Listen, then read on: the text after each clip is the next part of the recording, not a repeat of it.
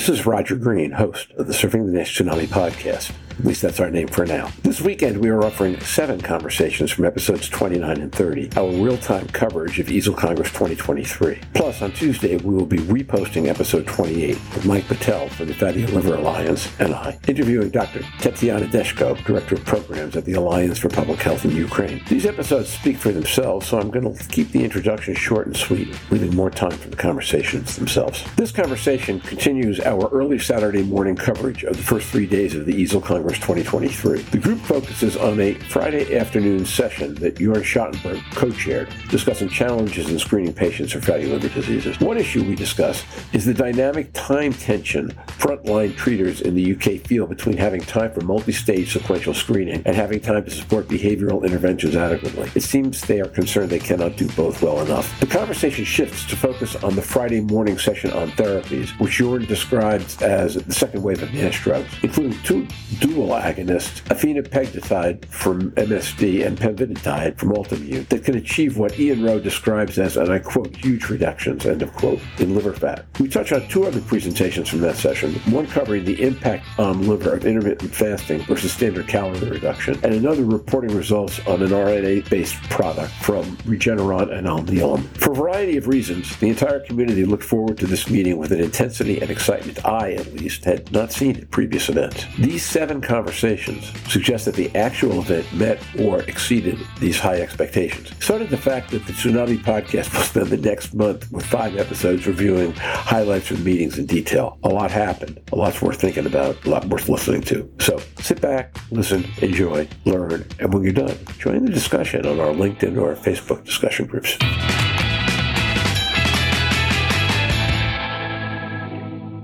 Jörn Schattenberg. So let's move on, because I thought there was a lot of very interesting additional things. Roger Green. Since you volunteered, why don't you go first? So a personal highlight that I was going to share with you, and I think Michael was there, we had a session on challenges in screening on alcoholic and non-alcoholic fatty liver disease. We had 4 participants in that session yesterday. Maya Thiele, who unfortunately couldn't attend, patient representative, and 2 colleagues, Peter Jepson, among others. And Ivana Draganovic, the ELPA patient representative, she actually showed the surfing the NASH tsunami in her slides. She pulled out this as an example of patient contribution to the field, and I wanted to share that with you here on the podcast. I think that was a great thing. Michael, you saw that? Mike Patel. Yes, I was going to comment on 2 of the presentations from that group, but it's kind of cool to see the world come together in this way. The room was packed. And there were about, I'm going to guess, 50 to 75 people out in the hall watching the whole thing on screen. I know that because that's where I saw it from.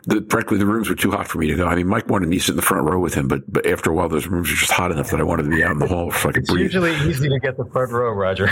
Yeah, I know. Yeah, so I resisted the urge to show any reaction when she did that. And I wasn't with anybody who knew me, so nobody turned around and pointed. If I'd been in the front row with Mike, it might have been different. But yeah, that was fantastic. I love that moment. I agree. And I love that presentation. So Jörn brought up a good point about Maya. I mean, she was on the screen because she couldn't be there, but she talked about the challenges that GPs, because that was like the title of it, the primary care physicians were having. There's a bit of fatigue out there about telling people their lifestyle changes. So you have to lose some weight and you have to exercise more, and that they may not want to do anymore until a drug is approved. So the whole discussion we just had is important in a lot of ways. Okay, Ian, go next, and then Mike, and then I'll go. Ian Rowe. Yeah, one final comment on that screening session, and particularly around those primary care aspects. And we're in deep conversation with colleagues locally and across the UK about what primary care want to do. And one of the things that they feel is that extended testing strategies, which is kind of what we've developed in Leeds, which is stepwise, requires quite a lot of primary care, is actually preventing them doing that lifestyle intervention and trying to optimally manage comorbidities. They feel that they're doing too much testing and not enough action. So I think it's quite interesting to hear those different perspectives, because I think they recognise that maybe a drug treatment is going to be quite a long way from the vast majority of patients with whatever we're going to call it from 10 o'clock. It's quite a different perspective to some of the things that Maya was saying, and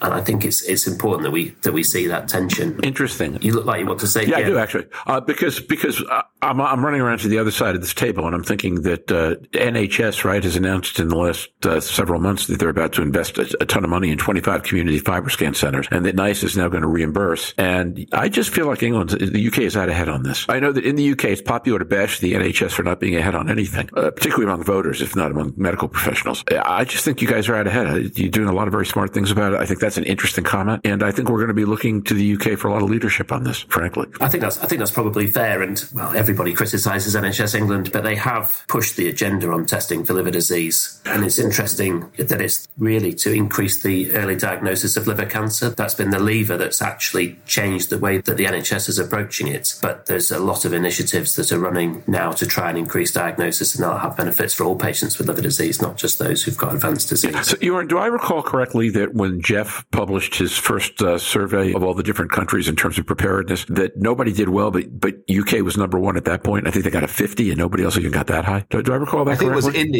I think it was India, to tell you the truth, because they have a NASH guidance document, but I'm sure the UK was better than India and UK were the two. I don't remember. I thought UK was ahead of India. It might have been the other way around, but they were the two. And UK's taken a whole bunch of steps since then. Yeah, and I would agree on that in terms of the alignment of the pathways. And because one of the presentations that we also showed is that even if we identify patients with an imperfect test in Germany, 50% don't show up for their secondary screening test. And that's like we miss to link the patients to care. Although, frankly, I think having a drug is really going to help with that, right? Because every time I've ever interviewed physicians, look, back in the days of diabetes, we still have diabetes, but before we had the GLP-1s and the SGLT2s, when all you had was metformin and the sulfonylureas, you'd interview physicians for marketing research, and their level of frustration with what they couldn't get their patients to do bordered on contempt. And I think that's actually gotten better as the drugs have gotten better. Not that the patients are doing better, but at least doctors feel now they can start to see some success in glycohemoglobin and things like that. So I believe that having drugs will make everything flow smoother. I agree. Well, not much else to say with that. It's funny. I'm sitting here as you're talking, and I'm thinking about Jorn saying how many great things he still wants to cover in this conversation, and that we have the time left. And it's like, why are we talking about this? Let Jorn say what he wants to say. Well, we've all got things we want to say. And actually, Ian goes next, and then I go after that, and then we'll come back to Jorn. And Mike, I have some things I really do want to talk about too, so that's good. Ian, go ahead.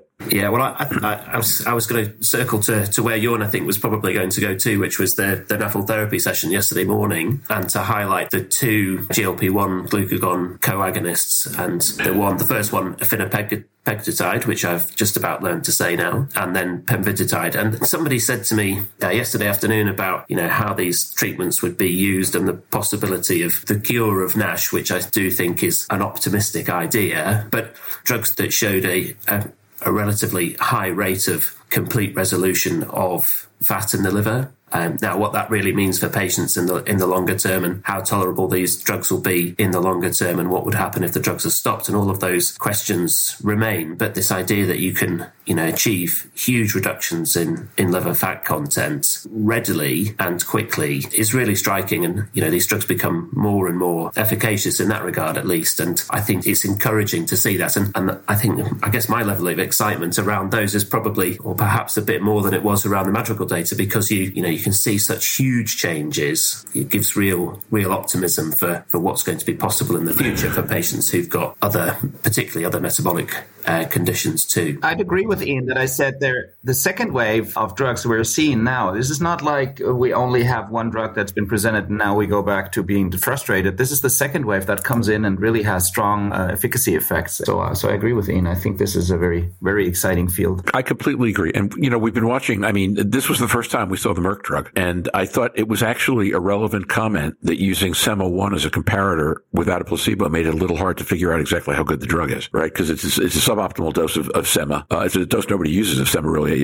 You could have defended 1.2. I don't know how you defend 1. But clearly it's an exciting drug. And we've been watching pemvidutide come through literally from phase 1. So it keeps showing these same results over and over again. I think that's really exciting. Just on that topic, there was a bit of, contention's too strong for this morning, but there was an issue with the dosage. Then you just kind of glossed over it. But is that an issue that it was the 1 milligram that was used as a comparator? I just think it makes it hard to figure out exactly how good it is. The phrase I use in situations like that, it's like trying to beat up on the little sisters of the poor. SEMA-1 is a suboptimal dose, and there was no placebo. So we know we know it's good. We don't know how good it is, would be my point. I don't think it's a problem per se, Mike, only if you're trying to compare it. Well, this is what the media actually picked up. That's what they said. They actually said, I saw it in the news already, saying that it may not not be what it appears to be, that kind of thing. So it's interesting. They picked it up because a colleague also kind of phrased this kind of, it wasn't aggressive, but strongly. So I think that was one of the notions that hang around. And the company wanted to show a benefit, so they choose this. Maybe retrospect wasn't the greatest comparator. On the other hand, this is not a GLP-1, but this is a GLP-1 plus. And this is the context of, so the concept is that we have something that happens in the liver through the glucagon receptors. And I think Ian pinpointed it when he said, this melts the fat in the liver away, and something we don't see with the GLP-1s by themselves. And even the higher dose of GLP-1 would have been my expectation, wouldn't have done it to the same extent. So I think those extended GLP-1 agonisms are really something we will be looking out for in the future for the liver-specific effect. And by the way, looming behind all this is a triple agonist from Hanmi in South Korea. I know Hanmi has arrangements with Merck on a couple of things. I don't know if the triple agonist is part of it, but they've been putting up posters at every meeting for the last year and a half, and their numbers dwarf pemvidutide. 90% reductions in 50% or more patients. It's crazy numbers. So I think that that's going to be a majorly promising therapeutic class as we go forward, certainly for anybody who is not yet cirrhotic. The big questions then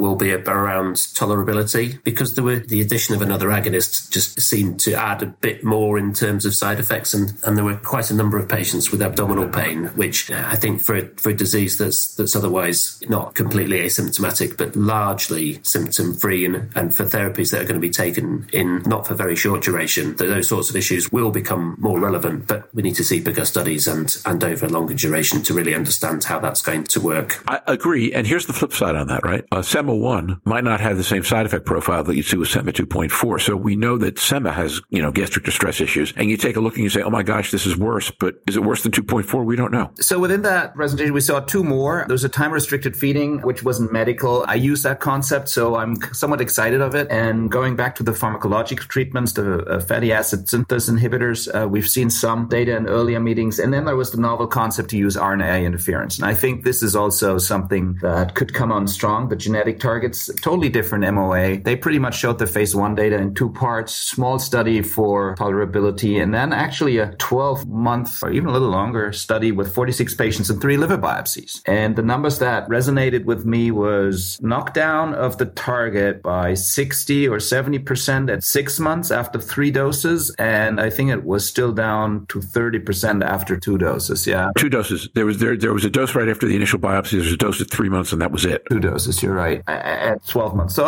that's interesting, and it's long lasting. Agreed. And now that concept's been around for a little bit. I mean, someone had a year and a half ago, maybe a small company, I think Arrowhead maybe, or Arrowwood, I forget what the exact name, had a late breaker poster of distinction on exactly the same topic. And I know because that AZ is, or AZ, depending upon which side of the pond you live on, is heading into phase 2B with a genetic product targeted specifically at PNPLA3, and are earlier in the pathway with one at HSN1713. And they're not alone. Novo bought a miRNA company a while ago, and the product that they showed, I talked about this in the product that they showed came from Alnylam. It's basically the same strategy that they used to create inclisiran for cholesterol reduction, where they're getting roughly PCSK9 level reductions with 2 doses a year. So I think there's real magic there, potentially.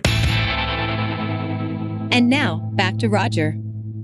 We hope you've enjoyed this recording. If you have any questions or comments about the content of this conversation or the entire episode, please put them in the review section of the page from which you downloaded this conversation, or send an email to questions@surfingnash.com. Next week begins our 5-episode review of key EASL Congress findings. Also, keep an eye and ear out on LinkedIn and Facebook for invitations to share your thoughts on our upcoming brand change, given that, as people keep writing, I quote, "NASH is dead. Long live NASH and NASL," end of quote. So until then, stay safe.